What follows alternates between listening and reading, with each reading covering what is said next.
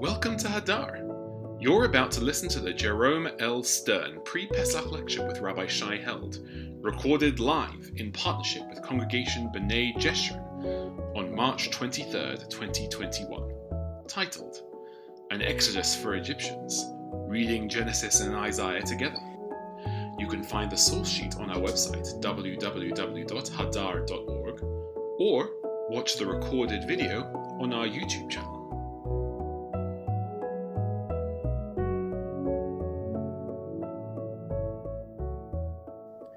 In just a few days, we will all engage in the mitzvah of Sipur Yetziat Mitzrayim, the mitzvah of telling and retelling the story of the Exodus from Egypt. According to that story, as we all know, our Israelite ancestors were oppressed and enslaved by a cruel Pharaoh. They cried out and God intervened, saving them from their oppressors and thoroughly vanquishing Pharaoh and his army. Paro had brazenly insisted that he did not know God and therefore had no intention of listening to God. Vayomer Paro, and Paro said, Mi Hashem asher eshma bekolo, who is this God to whom I am supposed to listen? L'shalach et Yisrael, I will not do that. Lo yadati et Hashem, I do not know this God. V'gam et Yisrael lo ashalech, and I will not free these people. This Pharaoh, who insists he does not know God, comes to know God against his will in a moment of utterly humiliating defeat. That is, on the surface, a major part of the story of the Exodus. It's a story about Egypt being crushed by God, punished for its oppression of Israel, its cruel and callous treatment of God's people. But what I want to suggest tonight is that there is another side of Egypt's experience of Exodus. That Tanakh, the Hebrew Bible, in fact tells us two different stories in which Egypt experiences God's liberation not through being defeated as the oppressor, but through being liberated as the oppressed.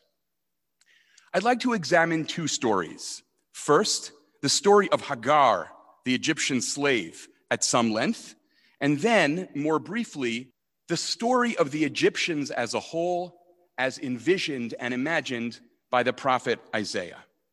I'll conclude, I hope, with some reflections on what these stories are meant to tell us about God, and by implication, about our obligations in the world. I want to start by reading closely much of Genesis 16. So if you have a Tanakh available to you, you might want to open it, or you can open the source sheet that's been shared with you. Genesis 16 begins like this. V'sarai eshet Avram lo yaldalo, v'la shivcha mitzrit ushma Hagar. Sarai, the wife of Avram, had not given birth for him.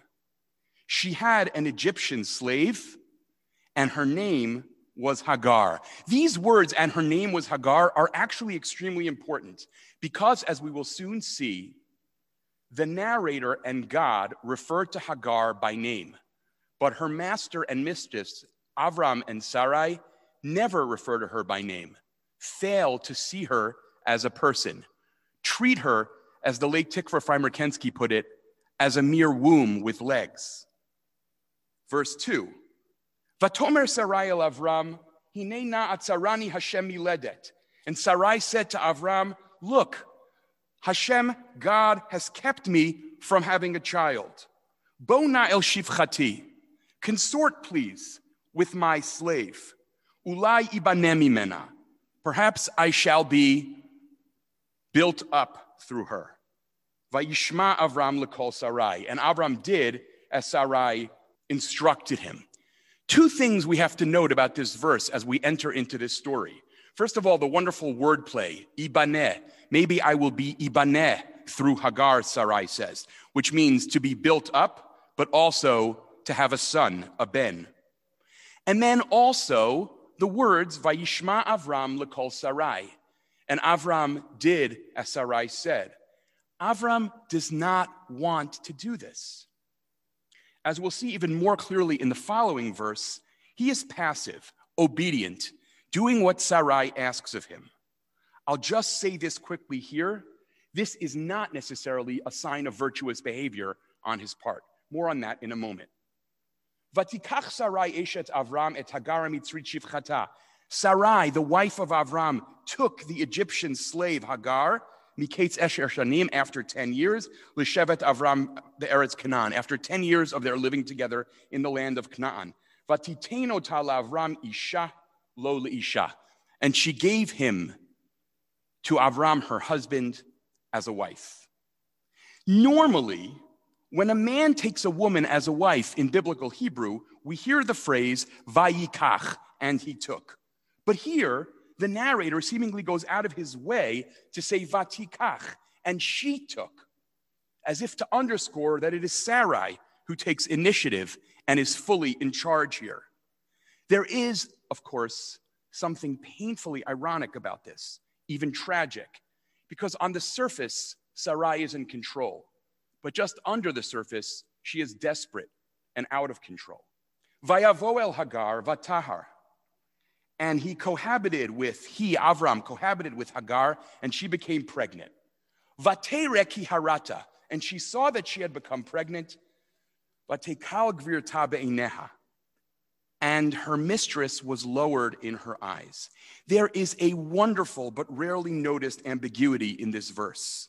We all read Vatekal gvirta be'ineha to mean her mistress was lowered in her eyes, meaning that when she, Hagar, became pregnant, Hagar began to think less of Sarai. But the Bible scholar Christopher Herd points out that you can actually hear the verse as follows. Vayavo el Hagar vatahar, and Avram consorted with Hagar, and she became pregnant. Vatere ki harata, and she saw that she had become pregnant. Vatekal gvirta be'ineha, and her mistress was lowered in her own eyes. Sarai was lowered in her own eyes. The ambiguity may be intentional. Is it Sarai's eyes or Hagar's eyes in which Sarai has been lowered? Because it conveys something crucial.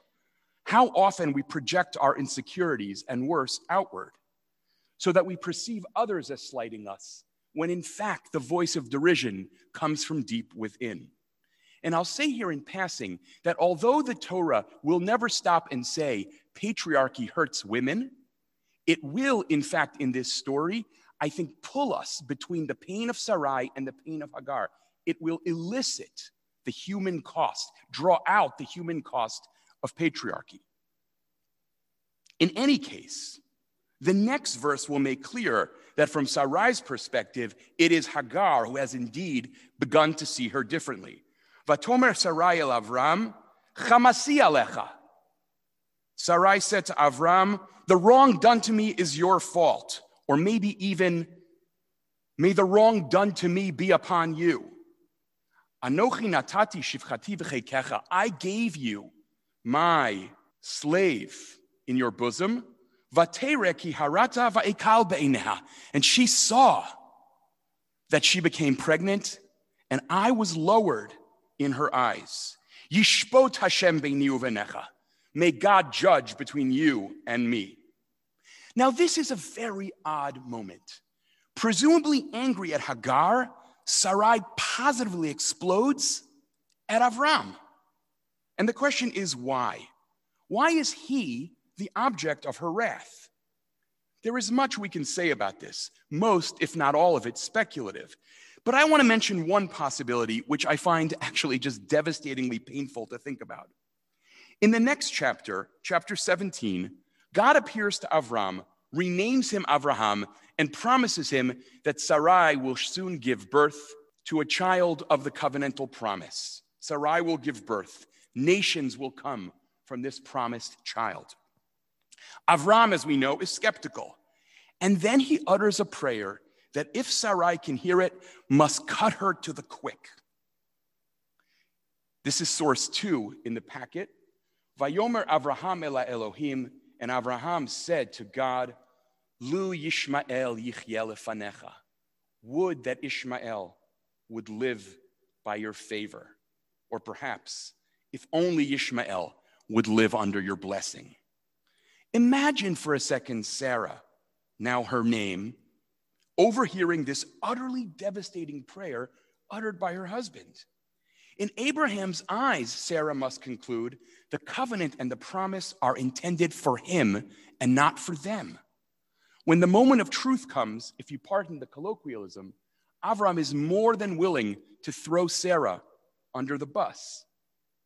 Now, of course, we don't know that Sarai heard this. And in any case, Abraham utters these words sometime after the falling out with Hagar. But one way to perhaps interpret Sarai's anger at Avram is to understand that she has sensed and intuited this all along.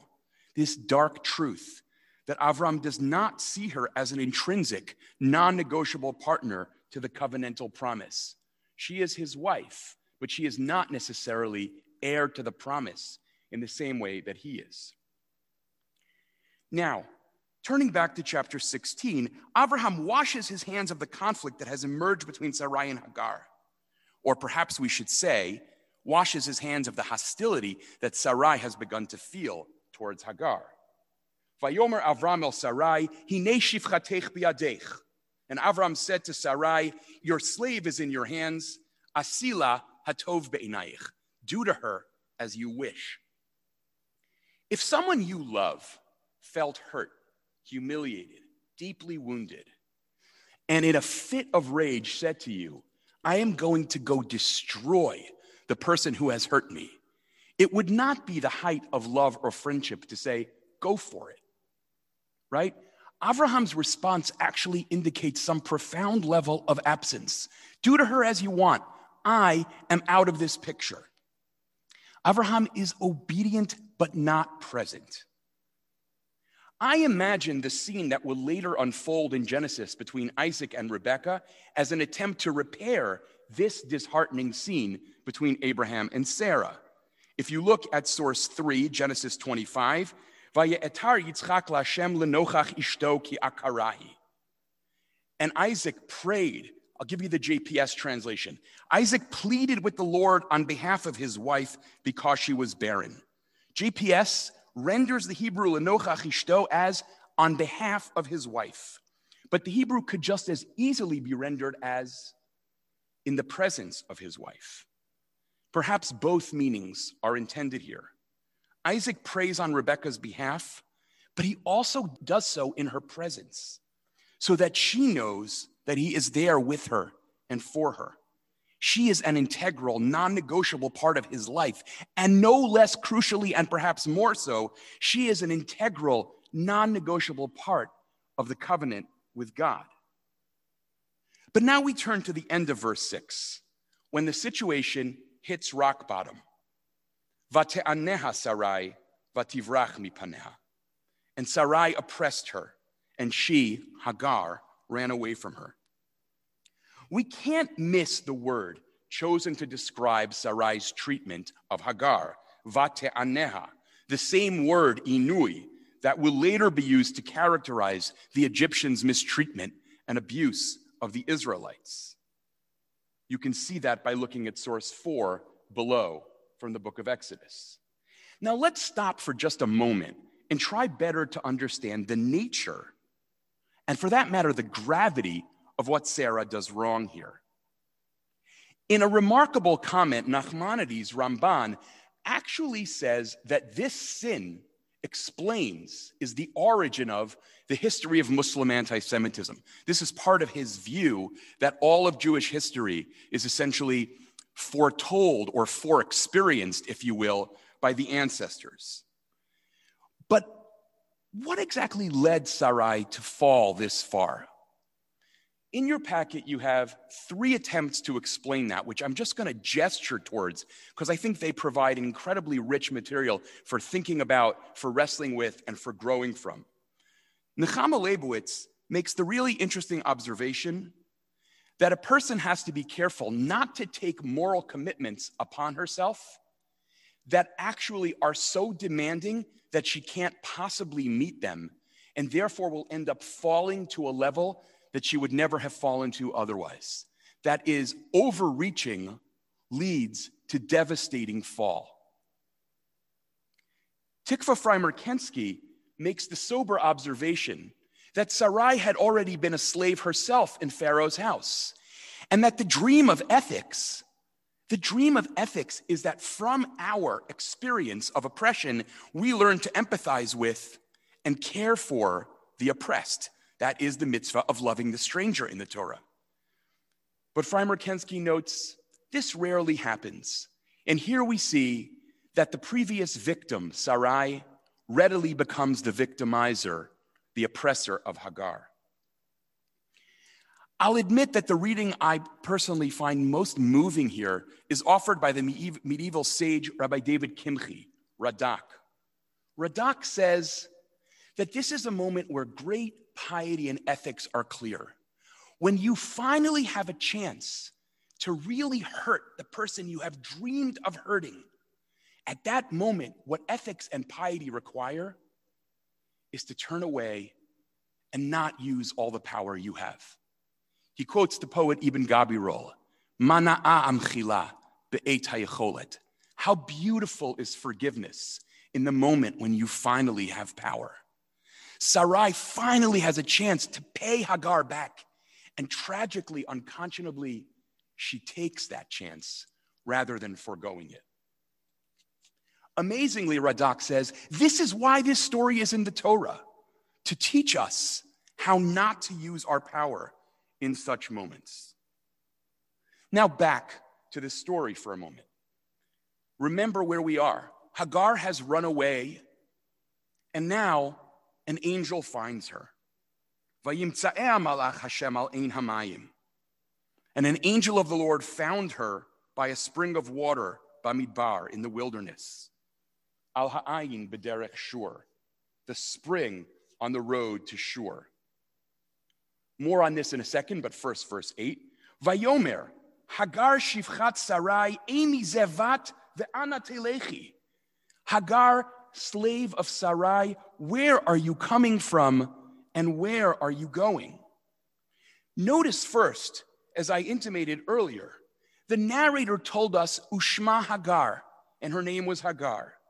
Yet her master and mistress, Avram and Sarai, never once referred to her by name.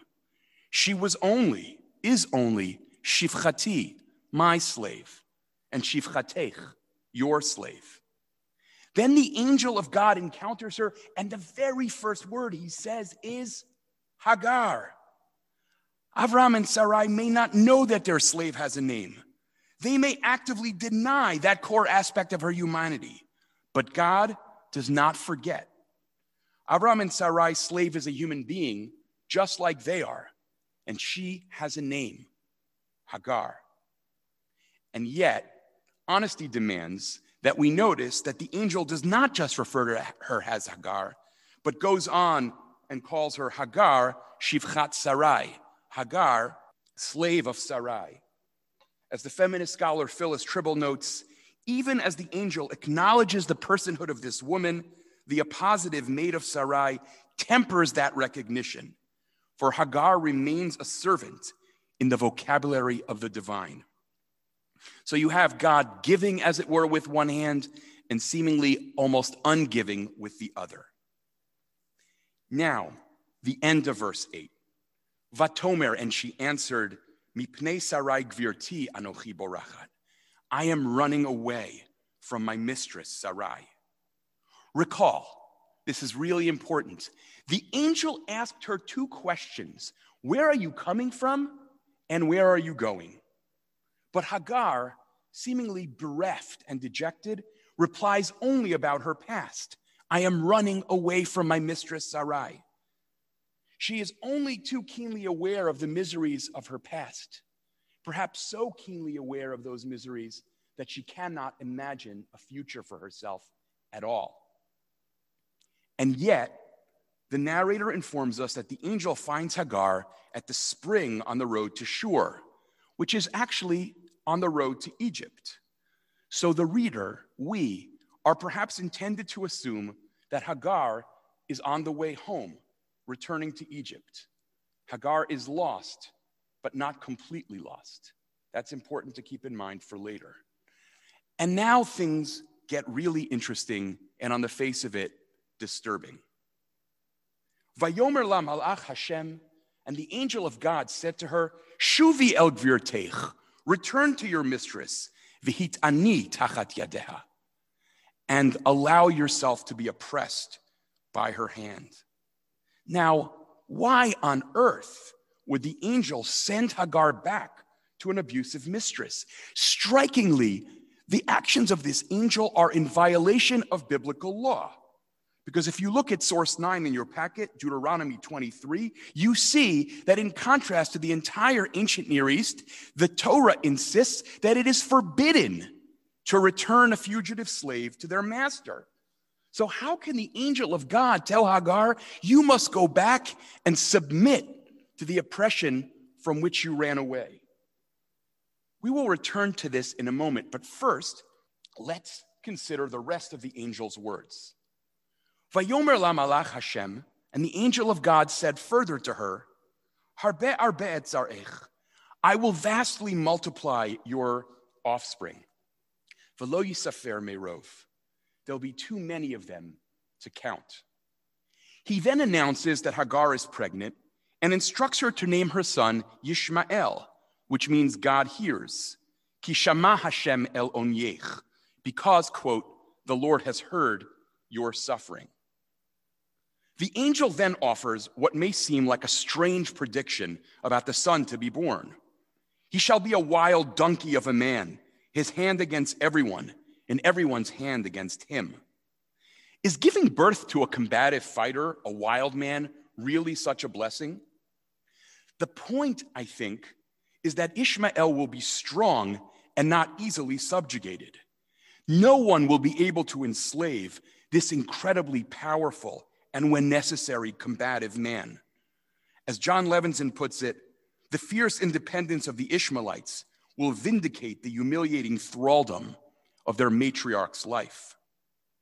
Though Hagar has been and will continue to be forced to endure slavery, she is assured that her child will not share her fate. What follows is one of the most moving moments in all of Tanakh. Vatikra Shem Hashem hadover eleha, ata el roi. And she called the Lord who spoke to her, you are el roi, which likely means either you are the God who sees me, or you are the God of seeing. When God sees Hagar, when God really sees Hagar and promises her a son in the short term, an immense offspring in the long, Hagar responds by naming God. She is the only character in the Bible to give God a name.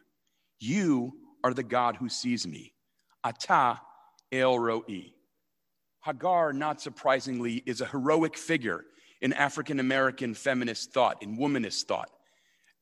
A slave woman, imagined as black, who is the one character who gives God a name, and that name is, you see me, even when no one else does.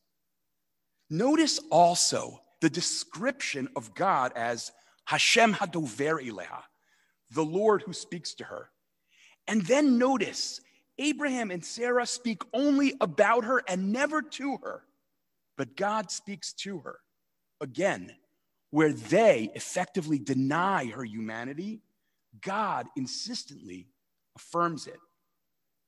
The person God sees and reveals God's self to is, in Israelite terms, a foreigner and an outsider.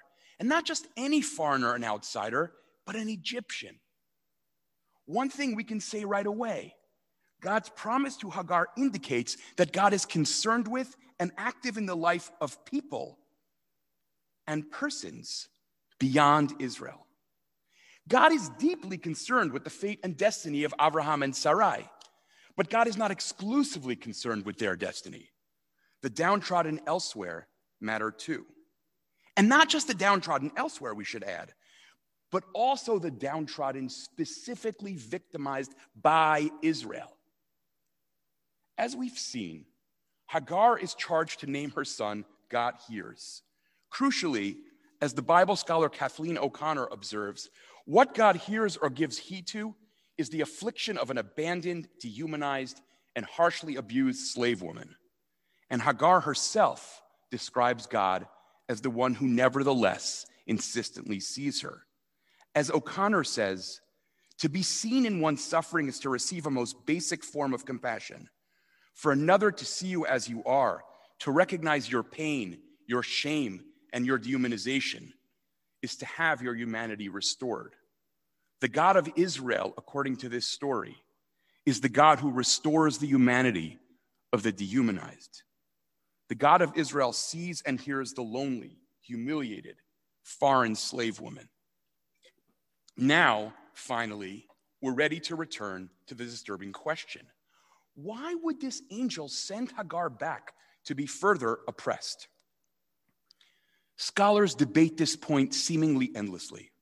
Some describe this scene as the most pointed counterexample to the overgeneralization that the biblical God is on the side of the impoverished and the oppressed.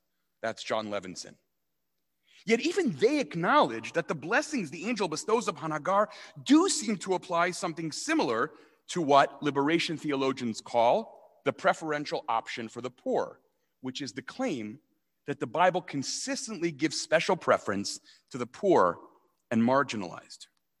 To be sure, God doesn't emancipate the slave, at least not yet, but God does shower her with blessing. Strikingly, though all three of Israel's patriarchs, Avraham, Yitzchak, and Yaakov, hear such words from God, Hagar is the first and only woman to receive them. So again, let's carefully consider, why does the angel send her back? The Bible scholar Renita Weems argues that the angel effectively has no choice because tragically, Hagar goes on seeing herself as a slave. Hagar has fled and thus signaled a yearning to be free, and yet, to quote Weems, her mind remains in bonds. No angel can liberate a slave who is not yet ready to be liberated. This is a lesson God struggles with throughout God's whole history in the desert with Israel. The Bible scholar Wilma Ann Bailey argues, no, that's not what's going on here at all. Hagar's return to bondage is a matter of survival. She must play the role of humble servant until the time is right for her to be free. She has to choose to survive rather than die in the wilderness. Turning his attention to God's motivations rather than Hagar's situation, John Levinson observes of this passage that, and I quote here, God's sympathy with the oppressed is potent in Tanakh, but so is God's election of Israel, and it is the latter that trumps in this instance. With great deference to my teacher, I have to say I am extremely skeptical that this is what drives God's actions here. I suspect that something very different is at play in the angels directing Hagar to return to Sarai's oppression. But before I offer another interpretation, let me note what Phyllis Tribble says about this. Tribble laments that the angel's instructions to return and submit to oppression at Sarai's hands, quote, bring a divine word of terror to an abused yet courageous woman. They also, she poignantly says, strike at the heart of Exodus faith. They strike at the heart of Exodus faith. God ordering a runaway slave to return not only to bondage, but also to affliction is, she says, quote, inexplicable.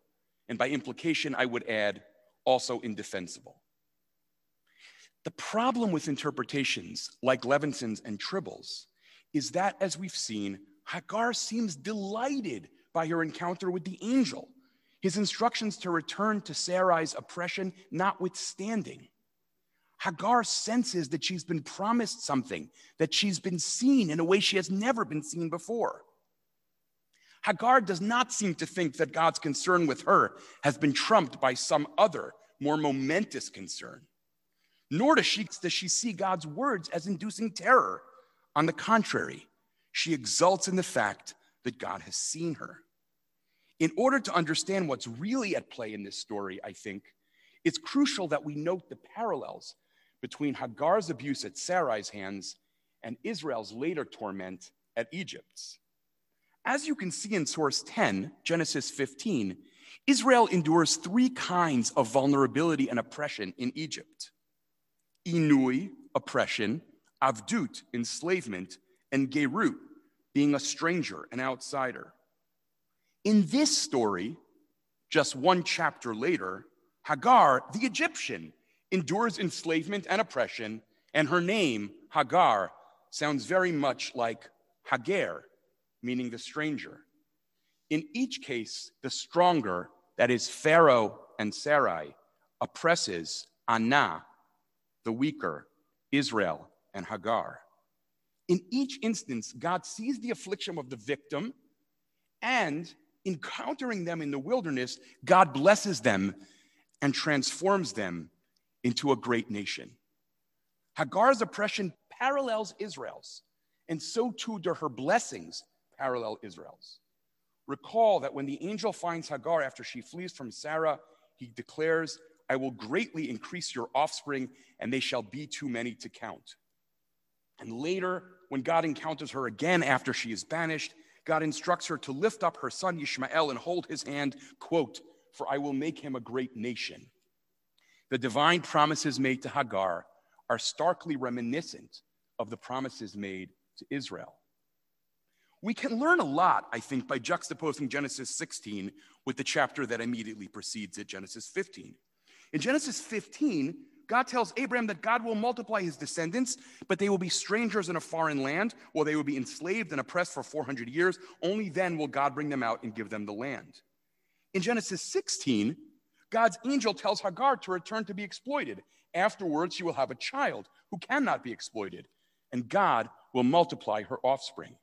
In critical ways, Hagar's story mirrors and anticipates Israel's. As Freimer Kensky puts it, the story of Hagar parallels the story of Israel. She is the archetype. We can ask why Hagar has to endure such suffering before she can experience the blessings that God promises. That question parallels another equally difficult one. Why must Abraham's descendants endure generations of slavery and degradation before they can experience the blessings that God promises? Here, Freimer Kensky offers an explanation that takes the breath away. It is as disturbing as it is insightful. She writes, "The pattern of Hagar and Abram and of later Israel shows that the way to God's reward is through the margins of society and the depths of degradation. This pattern offers hope to the oppressed, but it remains an unexplained aspect of God's behavior in the world."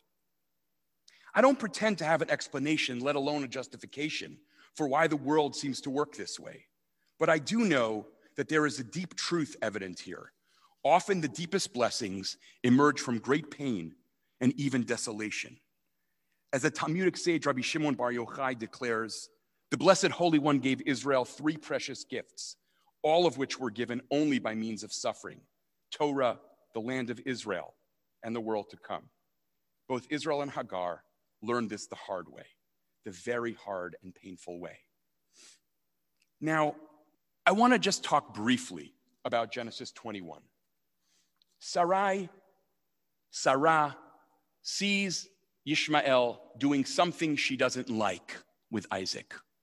Mitzachek, a play on Isaac's name. Phyllis Tribble, in one of her essays, wonderfully translates this as Ishmael was Isaaking, Mitzachek. But whatever Sarai sees, she doesn't like it. And she tells Avram, she instructs him to send Hagar and Ishmael away. Only, not surprisingly, she refers to them as that slave woman and her son. Avram doesn't like it. Avraham doesn't want to do it. Vayirah hadavar. It was terrible to him. And then oddly, God comes and tells him, don't fret. Do what Sarah says. Kol asher tomare lecha Sarah, shma bekola. Whatever she tells you, you should do. Now, this is very, very strange. Avraham here seems to hear pangs of conscience, and God says, I overrule them. Don't let your pangs of conscience stop you from chasing away this woman and her son, who seemingly have done nothing at all. And yet, God responds to Ishmael in a way that is again reminiscent of God's relationship with Israel. In a statement that is highly significant but easy to miss, we are told that God was with Ishmael as he grew up. Vayihi Elohim et hana'ar. And as you can see in sources 12 to 14, the same will subsequently be said of Isaac, of Jacob, and of Joseph. Like the three of them, the chosen people, Ishmael, the non-chosen too, is blessed with God's presence and God's active assistance. More than that, God's being with Ishmael while he dwells in the wilderness parallels what Exodus will tell us about God's relationship to Isaac's descendants while they are in the wilderness.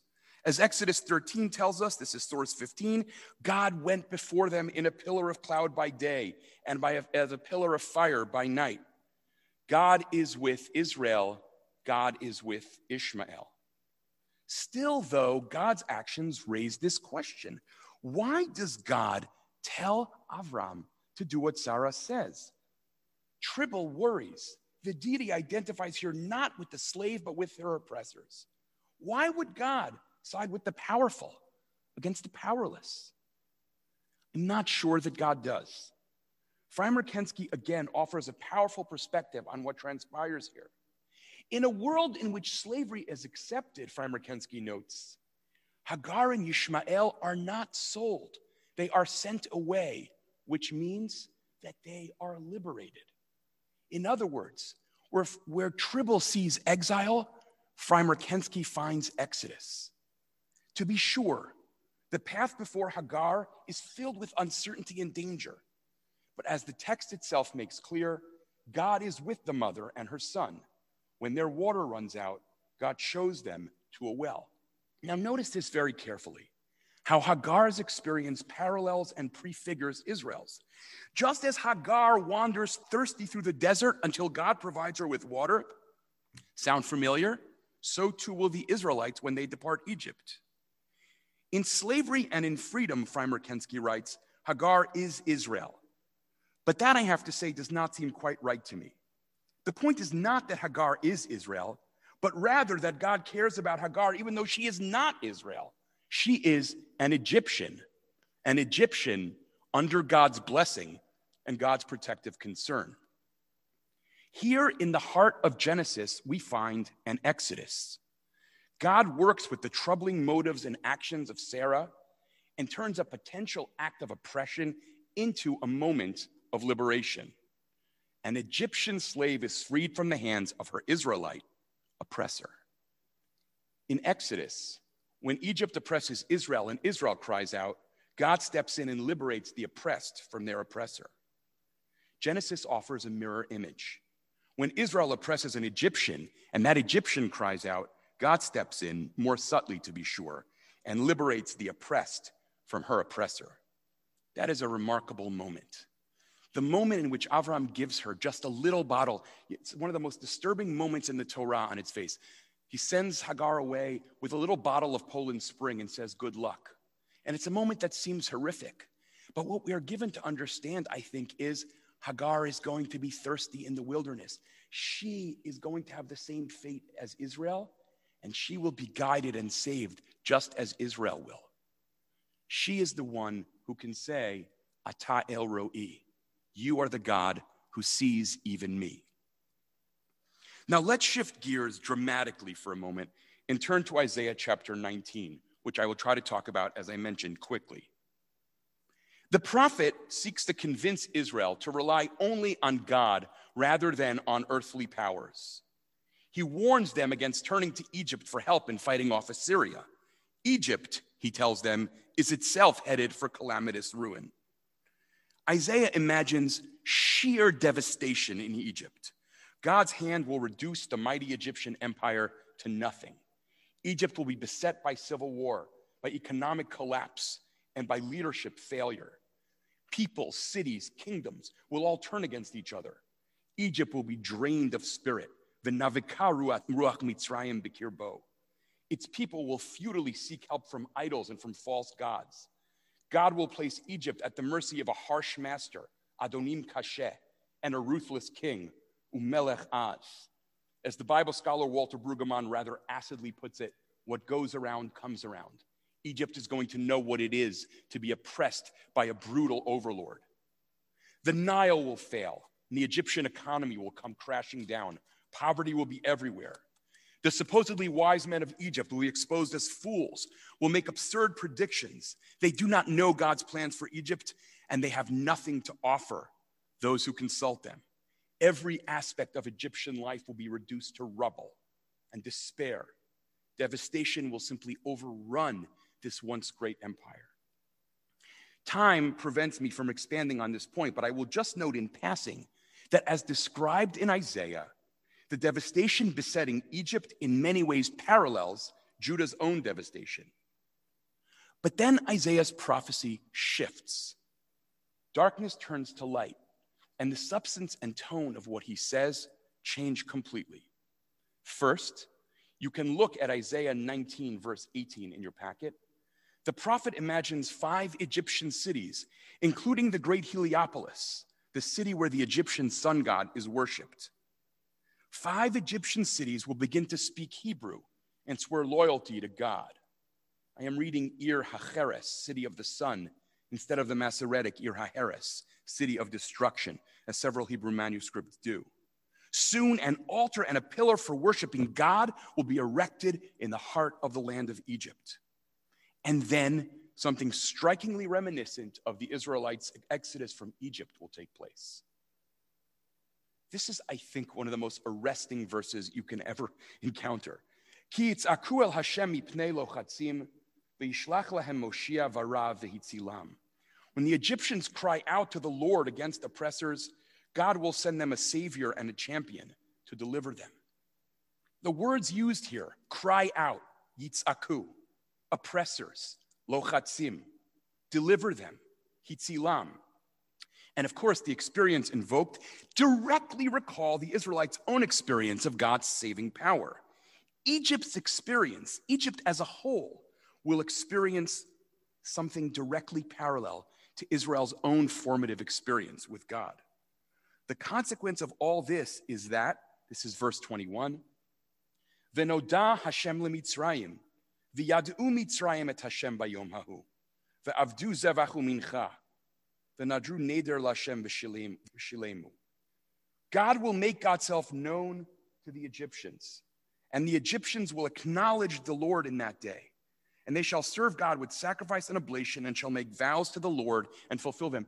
Please notice the words. V'noda, v'yad'u. God will be known and the Egyptians will know. Remember the Pharaoh who said, I do not know God.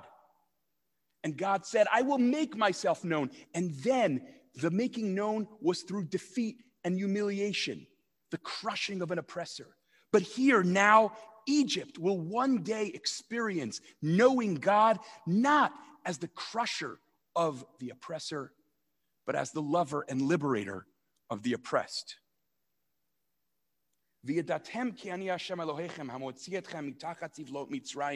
God says to Israel in Egypt, you shall know that I am the Lord your God who freed you from the labor of the Egyptians.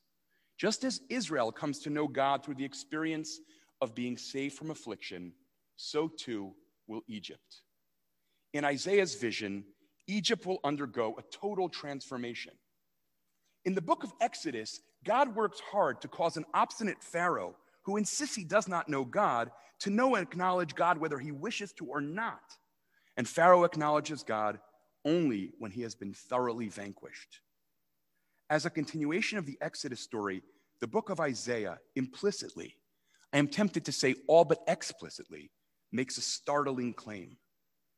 God does not rest content with the Egyptians knowing God out of defeat. God wants them to know God through salvation.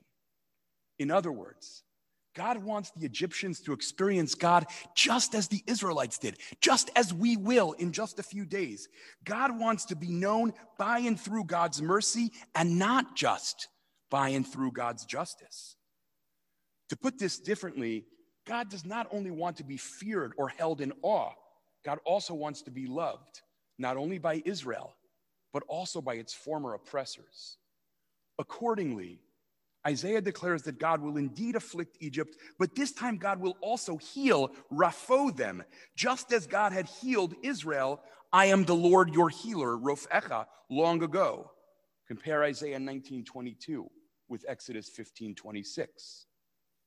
But Isaiah goes even further in some of the most controversial and surprising lines in the Bible.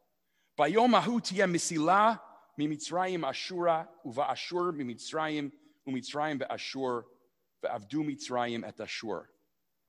The prophet imagines a future day when, quote, there shall be a highway from Egypt to Assyria.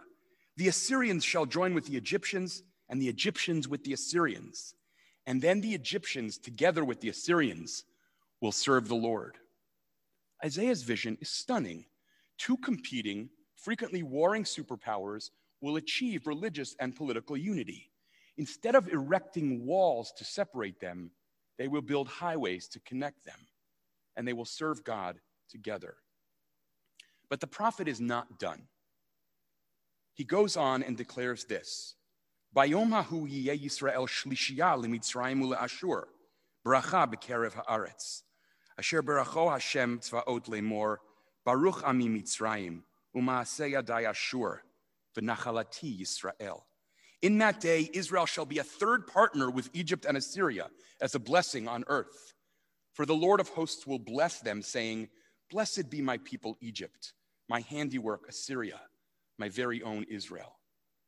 Isaiah's revolutionary vision does two things. First, it elevates Israel such that it will be one of the world's three great superpowers. Puny Israel is now on a par with Egypt and Assyria. But second, it does so by relativizing Israel's own cherished uniqueness, at least to some extent. God's loving epithets for Israel, my people, Ami, my handiwork, Maaseh Yadai, are now applied to Israel's erstwhile enemies, Egypt and Assyria. Interpreters argue about whether Egypt, Assyria, and Israel are totally equalized in Isaiah's prophecy, each one with its own pet name, or whether Israel's being described as God's very own, Nachalati, suggests that it remains uniquely precious to God. We should tread carefully here. Against those who maintain that Isaiah's point is that it is the world that turns out to be God's chosen people, I think we should offer a more nuanced interpretation. Israel, for Isaiah, is God's chosen people. But that emphatically does not mean that it has a monopoly on God's attention and concern, nor does it mean that it is the only people to worship God. Rather, Israel's elect status is maintained, as Joel Kaminsky puts it, and the other two nations are elevated nearer to Israel's level. The crucial point is that to ask whether Israel is elect or whether God cares for the whole world is to impose a dichotomy that is utterly foreign to the Bible itself. Israel is elect and, not but, Israel is elect and God cares for other people and other peoples too. Or to put this differently, particularism and universalism are not at all mutually exclusive. As second Isaiah, the book of Isaiah beginning in chapter 40 will make clear, God ultimately wants to be known by all, not just by Israel. The story of Hagar, I think, serves at least two purposes. First, it reminds us, warns us, you might say, that just as God is attentive to Israel when Israel is a victim, so also is God attentive to the victim when Israel is the victimizer. More than that, as I tried to argue in the Heart of Torah, it makes the point that Israel can just as easily as Egypt become the oppressor. The role of victim and victimizer are not fixed for all time. Second, it reminds us that although the election of Israel is fundamental to biblical theology, the Bible decidedly does not believe that God cares only for Israel. Other peoples and other persons matter too. Isaiah's vision, I think, reasserts this second point. God is not a patron or an ethnic God. God's concern extends so wide as to include Israel's hopefully soon-to-be former enemies within it. That is a point the book of Jonah will make with equally great passion. You may hate Nineveh, but I don't. But Isaiah's vision also makes another point that I think is worth reflecting on and internalizing.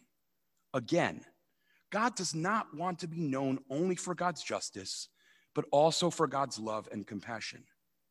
And God is not content with Israel knowing God for God's compassion and Israel's oppressors knowing God for God's justice.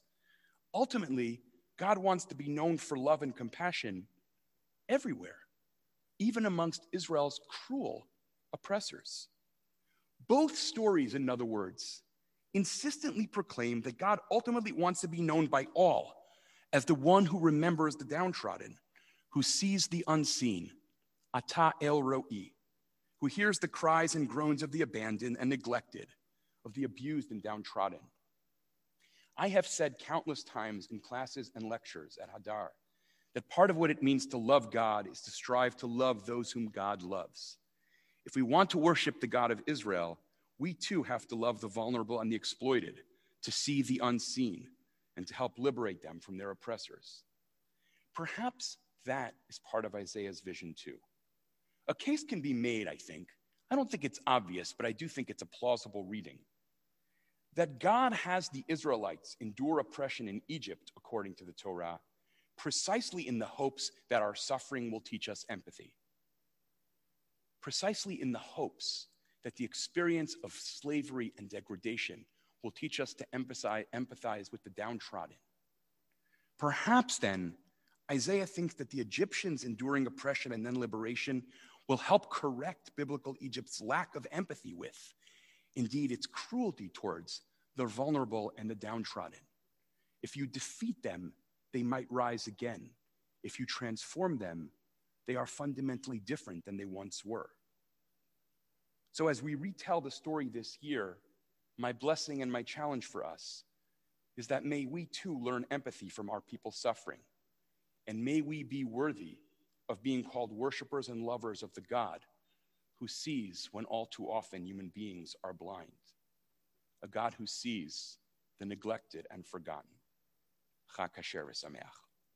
Thank you so much, Rav Shai. This is Morty once again. Thank you so much for sharing this deeply meaningful Torah with us as we move closer and closer to Pesach.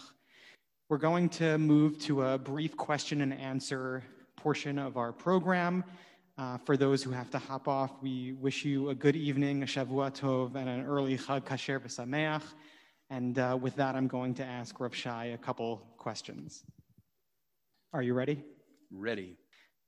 So first, a specific question. Is there a connection between Avram's passivity towards Hagar and God's later order to sacrifice Isaac? Is this intended to teach Avram about the pain of cruelty towards Hagar and Ishmael? Why don't we start with that?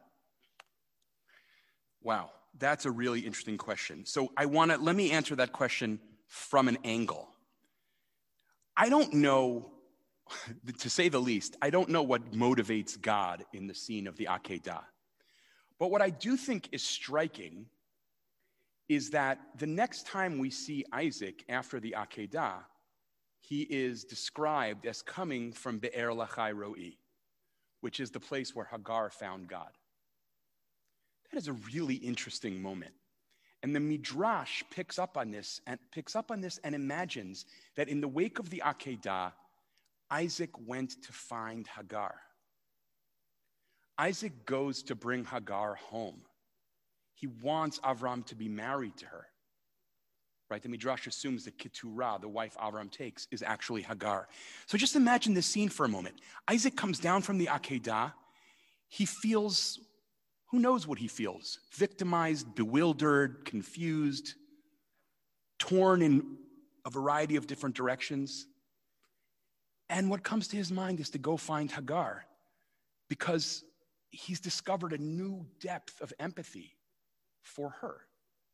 He knows what it's like, perhaps, to feel abandoned. And he goes and brings his mother's rival home and says to Abraham, you should marry her. You should be with her. And Isaac becomes an object lesson. You know, Isaac gets a raw deal. We describe Isaac so often as the passive one. In fact, I've argued, as a variety of Bible scholars have argued, that in many ways you can talk about Avraham, Rivka, and Yaakov as the three ancestors. And yet, as I said earlier tonight, Isaac is the one who is attentive to his own wife's suffering. And he's also, according to this Midrash, the one who's attentive to Avram's other wife's suffering. And that is something the Akedah, at minimum, makes possible, much as I want to be reticent about what God's motivations might be.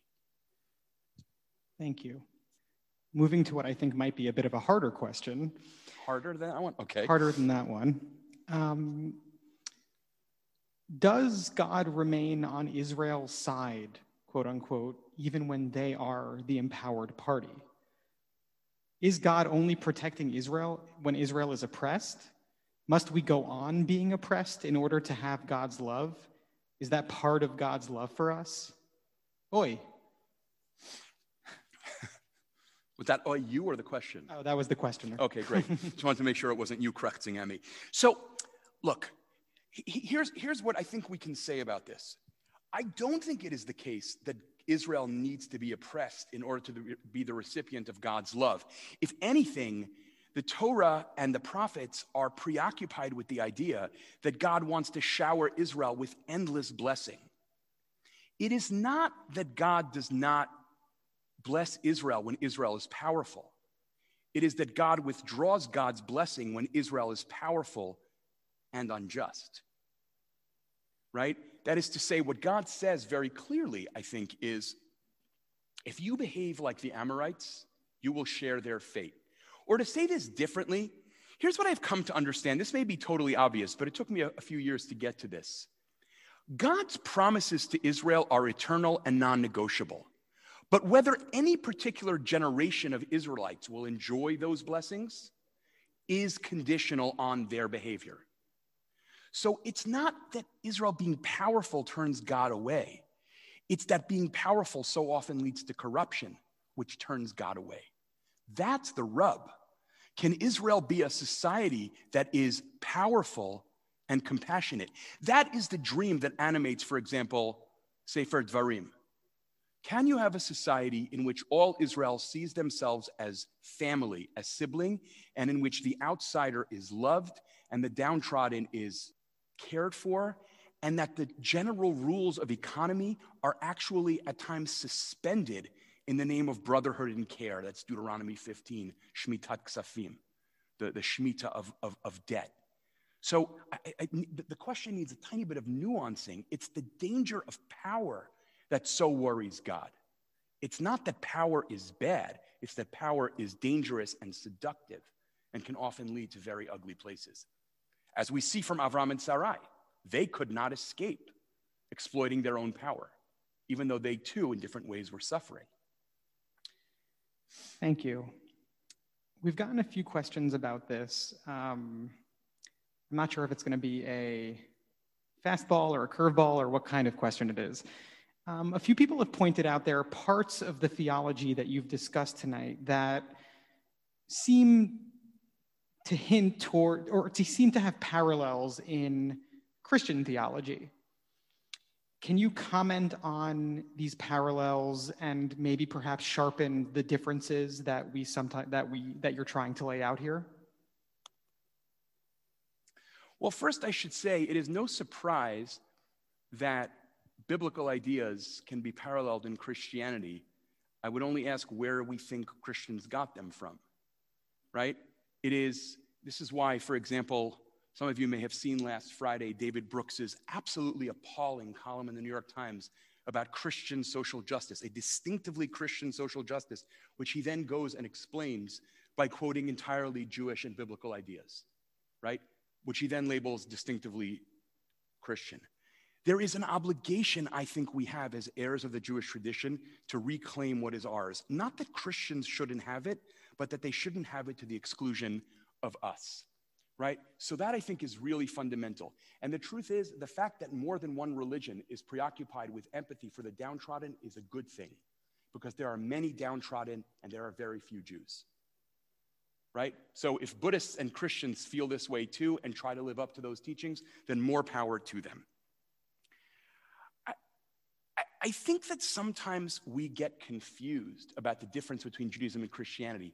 We have internalized a narrative, many American Jews, that Judaism is particularistic and Christianity is universalistic, and universalism is good where particularism is bad. First of all, Christianity is not a universalistic religion. The debate between Christianity and Judaism is not about particularity or not particularity, but about who is the legitimate heir of Abraham. It is a fight about who owns the particularity. And second of all, and here I'll just say something that is very important to me that some of you have heard me lecture about before. Universalism is not an unmitigated blessing, because in the history of the world, universalism has often gone hand in hand with imperialism. I love you, now be like I want you to be. Whereas particularism, at times, yes, means ignoring other people, but also means letting other people be. This is, I think, important because biblical Judaism, I think, is trying to walk a tightrope between, on the one hand, not insisting that everyone has to be Israel, and on the other hand, not wanting to forget other people too, which is why the stories that I talked about tonight are so important. Because the Bible, I recently saw a Jewish studies professor say, if you want to know how parochial Judaism is, just read the Hebrew Bible. So I chose to read the Hebrew Bible tonight. And it's not that parochial. It actually talks about lovingly transforming God's own enemies. Thank you. I want to ask just one more question. What do you think is the best way for human beings to cultivate a posture of empathy towards the downtrodden and sometimes, as we've seen in the last few years, even towards people with power? How do we cultivate that posture of empathy and sensitivity and kindness? Empathy is a double-edged sword, because on the one hand, as Paul Bloom and others have argued, we tend to empathize with people who are like us, and so empathy can reinforce our boundaries. On the other hand, as Franz de Waal and other primatologists have argued, empathy is the one thing that can get us to cross boundaries very often, when we see that our enemy too cries over their own child. The Rosh Hashanah shofar, listening to Sisra's mother's tears. So one thing that empathy requires is a conscious cultivation of empathy that goes beyond the borders of those who I naturally empathize with. Those who look like me, those who believe like me, those who are in my tax bracket, whatever it might be. The use of empathy to expand our sense of who is involved in the we, who is part of my vision of the collective.